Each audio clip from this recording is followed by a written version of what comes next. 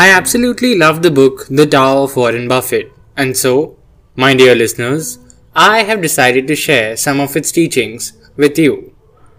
Hello everyone, my name is Kanishk Taruka, and welcome to my podcast channel.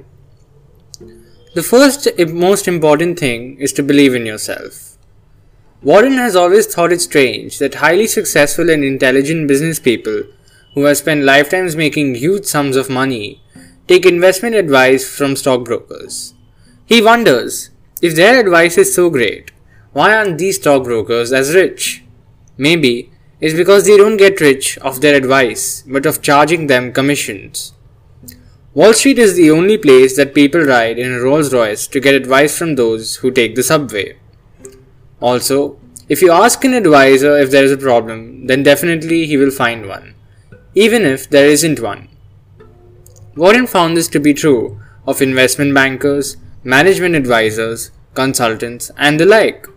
People who are paid to fix problems will always find problems, because if there isn't a problem, there is nothing to fix. So, Warren says, never ask a barber if you need a haircut.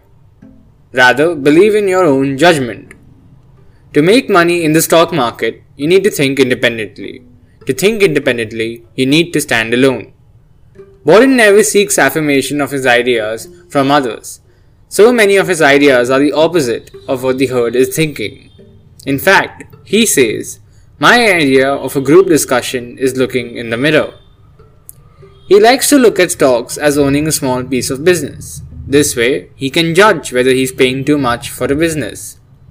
He multiplies his stock price by the number of shares outstanding and then asks himself whether this would be a good or a bad deal if he were buying the whole business. If the price is too high to be buying the whole business, then it's too high to be buying even a single share. The key to Warren's success is that he has been able to identify exactly what the economic characteristics of wonderful business are.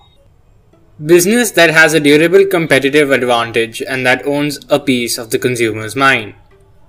Warren says our method is simple. We try to buy businesses with good to superb underlying economics run by honest and able people and buy them at sensible prices. But if you find you are in a bad investment, the worst that you can do is to continue to throw money at it. Though it is painful to pull out, in the end it is far more profitable to cut your losses before things get worse.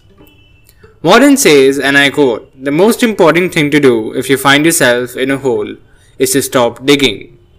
That's it. Thank you for your time. Believe in yourself and keep investing.